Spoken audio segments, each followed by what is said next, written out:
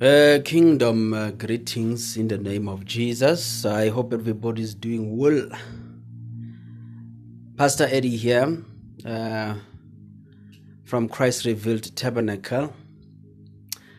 And this is our rooftop Herald sessions that we are having every Thursday. And I hope these sessions, they are of help, Bazalwane. And I can see there's a number of people who are actually listening to the podcasts. I can see it's increasing every week, or rather for the few days that we have sent the other podcasts. I hope they are of good help, and thank you very much for sharing the link and sharing it to your friends, family, church mates, and your loved ones in the name of Jesus. I really appreciate your love and your support. Sometimes I might not be good, Bazalwane, to you, or these teachings might not be relevant to you, but surely somebody might be helped. You might not need them, but sharing a link to somebody who might be in need of such teachings, please do so, and let these teachings be a blessing in the name of our Lord and Savior Christ Jesus. Amen. So thank you, basically. I just want to say thank you so much. Today I want us to touch the issue of the witness of Scripture, all right, or the testimony of Scripture. All right, it's going to be a very short message, and I hope it's going to be a blessing. And yes, it's actually recurring from the previous podcast that you already done on infallibility and the inerrancy of Scripture, and I'm still saying the very same things, Bazalwane. I have not changed. Here's the thing: we have to develop the heart to protect and to defend the gospel. All right, the Bible does command us in the book of James to say, now let us defend the gospel, let us defend the faith. All right, and one of the reasons why there has to be a teaching in a church concerning infallibility or inerrancy of Scripture, I believe these types of teachings will now quench those arrows, those fairy darts that are coming against the church in order to cause a doubt and unbelief as far as the word of God is concerned. So I believe these teachings, Bazalwane, they might not really help you, but surely they can inspire someone. Surely they can ignite some form of a zeal, to protect the gospel. The Bible says the zeal of the Lord shall perform this. The Bible says that zeal without knowledge leads to destruction. So it does not help to be zealous and we don't acquire any knowledge. It is our responsibility. Habakkuk chapter 2 verse 14, the Bible says that the earth shall be filled with the knowledge of the glory of God as the water covers the seas. Oh Jesus, the earth shall be filled with the knowledge of the glory. The knowledge of the glory, the knowledge of the glory as the water covers the seas. Knowledge is important. The knowledge of Scripture is important. Study to show yourself approved, the workman who correctly divides the word of truth, who needs not to be ashamed. We need to study, especially those who teach the word. There is no revival, Bazalwane, if we are not going to be accurate in the interpretation of Scripture. There's no revival at all, I tell you. If we misinterpret him, it means we are misrepresenting him. It doesn't matter how much of fire you carry in your spirit, how much of fasting you have done, how zealous you can be. But if you misinterpret Scripture, you are misrepresenting the Lord, and the Lord cannot be pleased. So gone are those days where we can say, no, God can use us as we are, because knowledge is now accessible. There's time, there are chances for you to connect yourself to knowledge. Find time to study the word of God. All right, I cannot overemphasize that. I don't know how I got to that, but I'm just inspired to say, the current revival, the revival of the heart, it needs us to be knowledgeable. We need to know what we are doing. Our people are destroyed because of lack of knowledge. Okay, the churches are becoming stagnant because of lack of knowledge. Like I said last week, that scripture in the book of Proverbs that says, by wisdom a house is built, by understanding it is established, and with knowledge it is filled with rare furniture. We need to entertain such things. We need to entertain the knowledge of the scriptures. All right, the knowledge of the scriptures. So I hope these sessions are a blessing to you. So like I said, we have to concentrate on infallibility and the inerrancy of scripture. They are very much important. The word of God carries final authority. Like I always say, it carries final authority, and everybody is subject to the word. There's no one who's superior or who is actually excused from the authority of scripture. You can't say you're an evangelist, you don't need to interpret scripture. I'll prove that to you later on this session, that even as an evangelist, you need to do scripture interpretation. All right. Everybody is subject to the word. To be an apostle does not mean that you are over the word. You can edit the word, or you can impose your opinion over the word. All right, everybody is subject to the word.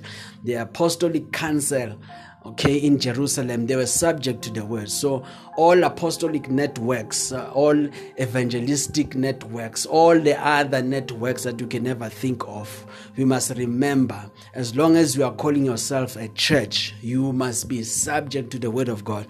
The word of God is not subject to the church. The church is subject to the word of God. We must get that one right. So it carries final authority. It's the rule of faith. It's a rule and a standard of our belief. All right. There's no other way in which we connect to God except through his final authority that he has given us through his word. This word of God is more powerful than Quran. Bazalwane is more powerful than the Midrash, which is the interpretation of the Quran. Is more powerful than the Mishnah.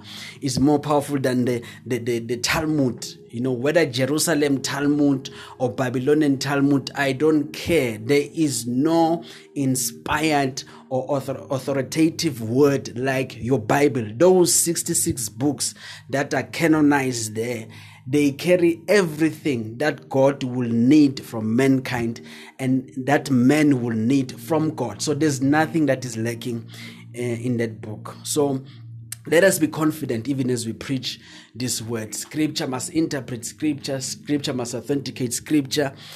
Scripture confirms scripture. Scriptures are never against each other. Please understand that one. Scriptures must supplement scripture. So these things are very important for us to announce or to say them, to preach them, so that our generation may know and so that they can gain the confidence even as they hear the word of God, to say this is the final authority over every other authority, parental authority, political authority, any other type of authority that you can count. The word of God carries final authority. The word of God is plenary. That's another element that we must entertain in our generation. The word of God is plenary, meaning it is sufficient. Oh God, it is sufficient, Bazalan. It is enough. It is plenary, meaning we preach everything in that word, including the commas and the full stop. We are preaching everything. We're becoming the doctors of scripture. We scrutinize, we preach everything that we can find in that particular scripture, because scripture is never against itself. It's never against scripture. Scripture always complements, always interprets, authenticates another scripture. All right. There's something interesting that Jesus says actually in Matthew chapter 5 verse 18. He says that heaven and earth shall not pass away until the jot. There's a word that he uses there. He says jot or iota. The word iota or jot refers to the 10th letter of the Hebrew, which is the smallest letter. In other words, Jesus was trying to highlight to us that everything that the law has written, Even the little things that the law has written, even the jot or the iota, which is the 10th letter in the Hebrew.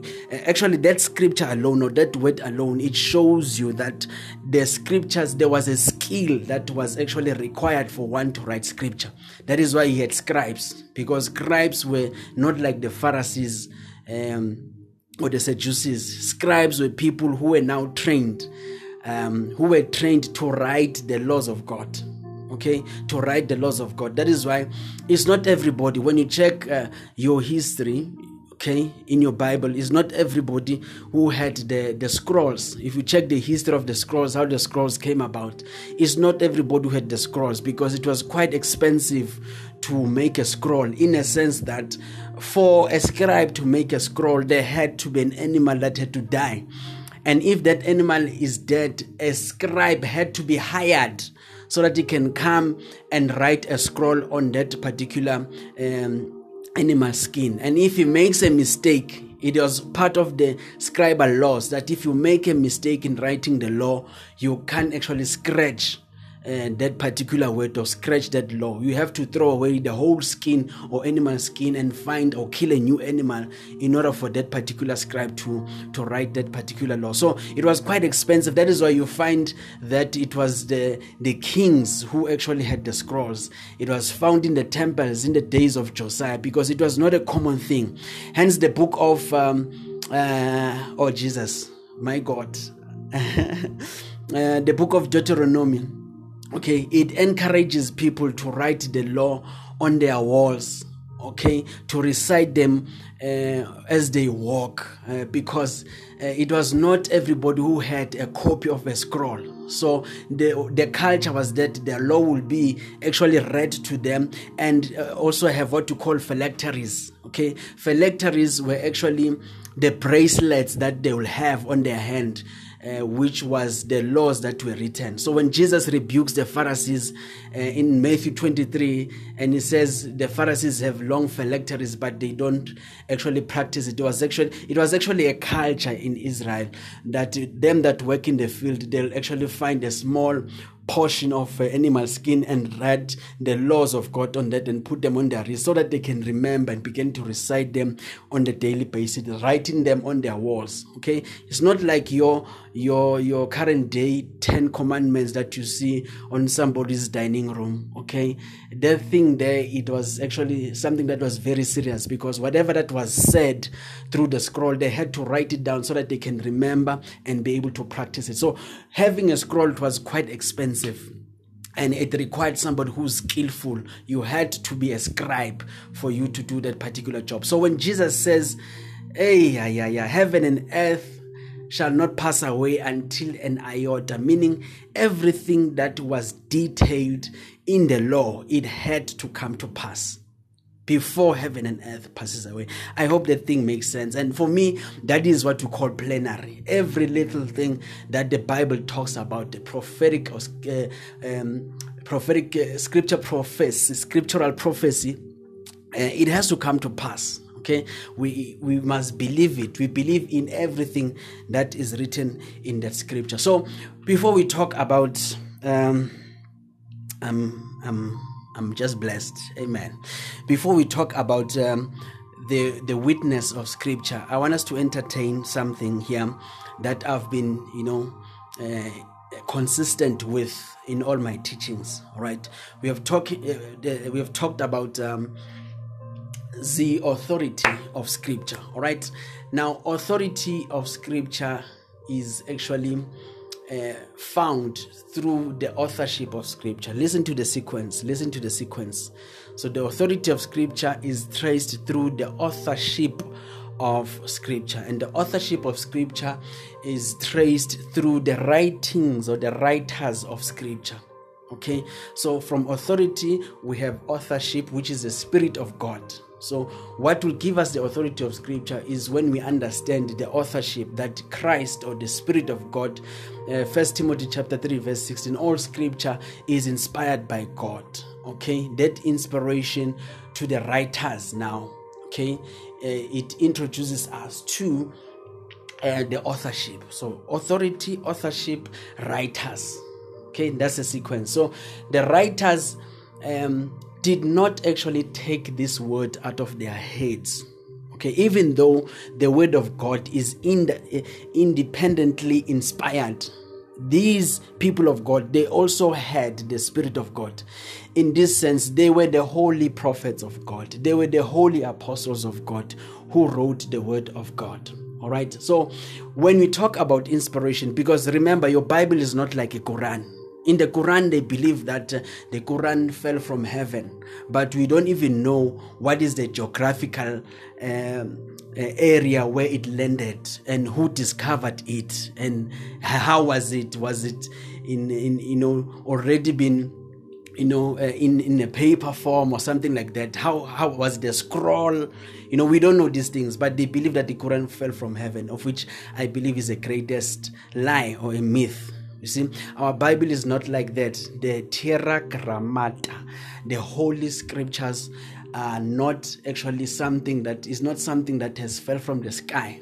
The Holy Scriptures came through the prophets and the apostles of God who had the Spirit of God. So when we talk about the writers, we must also visit now the last part.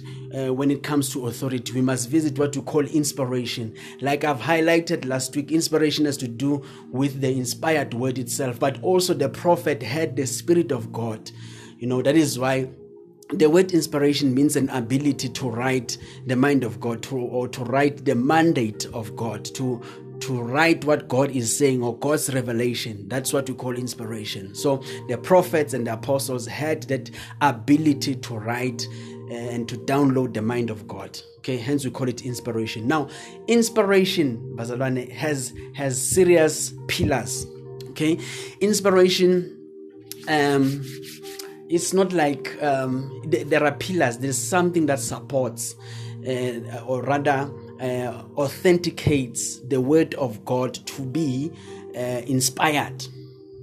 Okay, there are two pillars mainly. The first thing that you must know about inspiration is that if the word of God, or if we believe that the word of God is inspired by God or has inspiration, it must have the fulfillment of its prophetic element. So this brings us back to the book of Revelations that calls the whole Terra Grammata, the Holy Scriptures, to be the book of prophecy.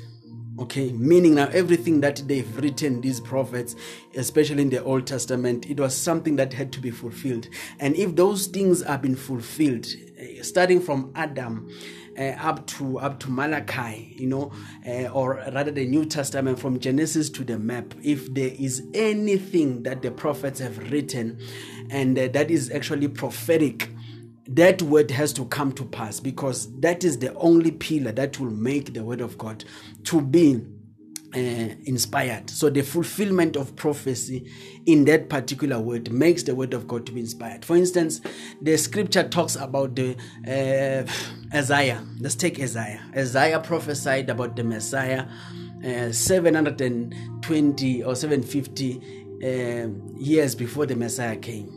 All right, so he gave a prophetic word how Jesus is going to suffer on the cross before his incarnation. Okay, he prophesied his incarnation, how he's going to suffer on the cross. 750 years later, that's when the prophetic word was now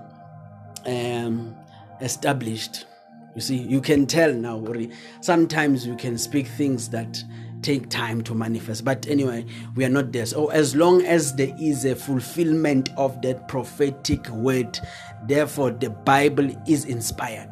So the fulfillment, I want you to get this, the fulfillment of events, the fulfillment of the things that the writer spoke about, then that makes the word of God to be inspired. And if it becomes fulfilled, it means now they never spoke out of their mind, they never spoke out of their heart, but they spoke by the Spirit of God, being moved by the Spirit of God, Paul will say, and they were moved by the Spirit of God as they wrote these things. So that is the pillar of inspiration. The second pillar of inspiration is what we call endurance.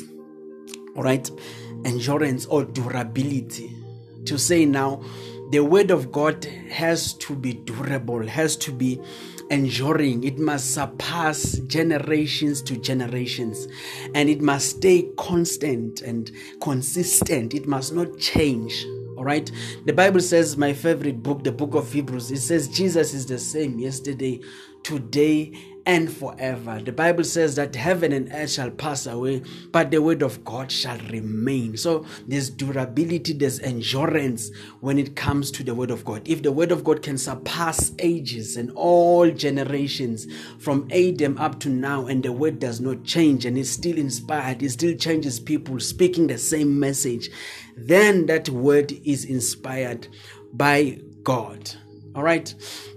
The book of Job, I think it's Job, I'm not sure which chapter, but it says that a man is like grass. He withers, but the word of God shall remain forever. So I needed you to understand that. So from inspiration, we have those two pillars who support why the Bible is an inspired book, and that the writers did not, or proves that the writers did not write these things from themselves. So if they did not write these things from themselves, therefore they are in connection or speaking that which comes from the authorship, which is the Spirit of God. Okay, the word inspiration there, 1 Timothy 3:16. So the authorship is now introducing us to God himself, which is the authority of Scripture. So I needed to say that. So let's get down to business once more. I'm sorry for taking time, but just 5 minutes. This witness of Scripture. Okay, there's a law of witness in the Old Testament. The law of witness.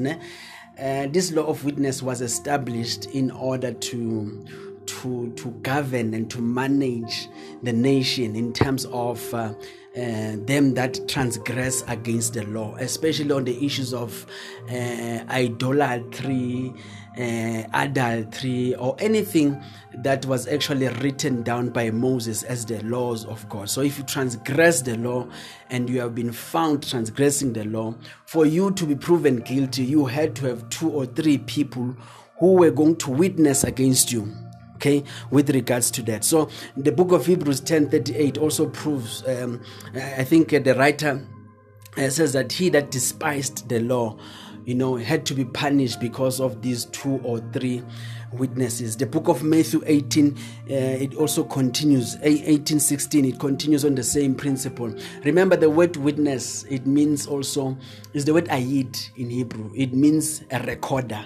Okay, you are a recorder, is either by hearing or seeing. So if we are saying that you are the witness of Christ, it means that there's something that you have seen or there's something that you have heard, and that particular thing is recorded in you, or in your spirit, in your mind, or in your soul. So when the Bible says in Acts 1:8, you shall receive power when the Holy Spirit comes upon you, and you shall be my witnesses, the word martyrdom, it simply means now that you can die for the gospel. True witnessing is when you witness of what you have seen of the Lord, and you are willing to die for it. That is actually true witnessing. The Bible says that lo onendodana onobufakazi, he that has a son has a testimony, of which is something that I want to establish here. All right. Now, when it comes to infallibility and inerrancy of Scripture, okay, remember that these 2 terms, they are not in the Bible. So somebody can come and say, this is my novel, it is also infallible and inerrant. Okay, and then they will try and say how you use these words is actually going to depend on your context, or how you contextualize these words.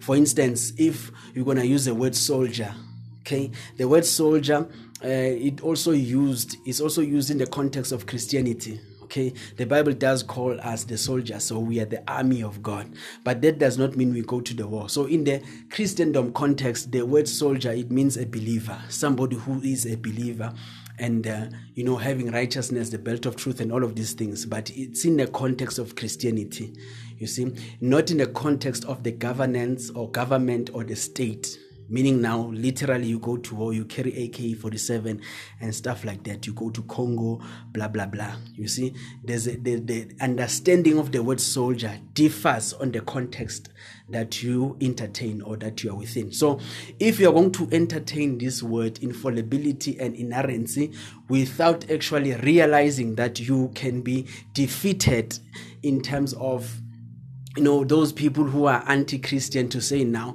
in your context, yes, the Bible is infallible or it is inerrant, but to us it is not. So how can we win such an argument? Okay, here's an answer. Okay, the pillar for infallibility and inerrancy is what we call the inner witness, Bazalwane. The inner witness, which is the Spirit of God. Now, how do you know that you are born again? Besides the fruit and the works that you do, going to church and not committing sin and stuff like that, how do you know yourself before people see you? How sure are you that you are born again? The answer is very simple. It is within you. You have an inner witness, which is the Holy Spirit. Okay? The inner witness, which is the Holy Spirit. That is why the Bible says, he that has a son, okay, he that has a son has a testimony. Okay, when we have the Spirit of God testifies within us that we are the children of God. So the testimony of the Spirit within us, it gives us the assurance that we are really saved. Okay, we are having eternal life because it's the same Spirit that rose Christ from the dead. Okay, so that's how you know that you are born again. The same thing that must happen to the issues of infallibility and inerrancy. We don't just depend on terminologies or become rhetoric on our presentation and be more scholarly in terms of proving the word of God to be infallible or inerrant.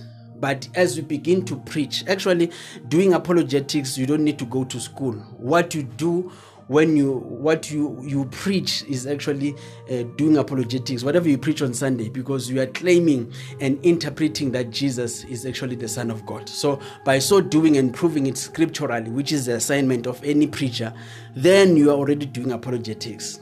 Okay, so the infallibility and inerrancy of Scripture, they rely on the inner witnessing of the Spirit. So the inner witnessing of the Spirit does not only communicate to people who are born again. That's the thing. The Spirit of God, it also converts them that are not born again. Actually, that's why now you yourself, you're also born again, because somebody preached the truth and your conscience could attest, and the Holy Spirit brought conviction in your heart to say whatever things that this man or this preacher or this person is saying, they are true. Okay, so that's what we call inner witness. So when it comes to infallibility and inerrancy, we don't only rely on intellect and knowledge on how much we know. We also rely on the conviction of the Spirit, even as we do our presentation of the Word of God. I hope that makes sense. So 3 minutes. I'm doing the scriptures being the witness. Okay. Oh Jesus. Luke 24 verse 27. Okay. The Bible tells us that Jesus was on his way to Emmaus with 2 disciples. And then the Bible says, and Jesus expounded. Okay, listen to that word. Read the scripture. Luke 24 verse 27. He expounded all scriptures.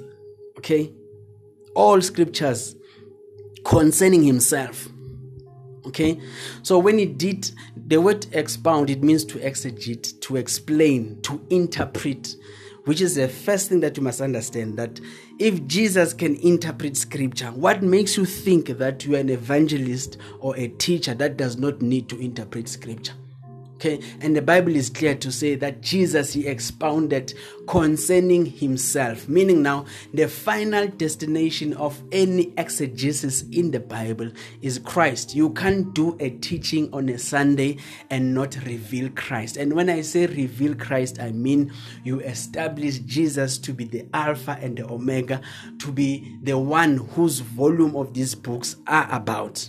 Okay, that's what we call exegesis. So he expounded all scripture. Okay, all scripture, and all means all, meaning every verse, the book of Genesis, the book of Exodus, the poetic books, the historical books, minor prophets, major prophets. He expounded on them concerning himself. Listen, the witness of scripture, the scriptures are talking about a man. They are witnessing about Jesus. In the beginning, there was a word, and the word was with God, and the word was God. So the final interpretation or the witnessing of scripture witnesses of its own. It witnesses about itself, because the scripture itself is not only the rhema, which is now the spoken word, or the logos, which is now the written word, but we have to come to an understanding where we know that the written word and the spoken word, the rhema and the logos, they must produce a man called the living word, Christ Jesus. God bless you. I hope you're okay. I hope you enjoyed the teaching, and please pray for me in Jesus' mighty name. Amen.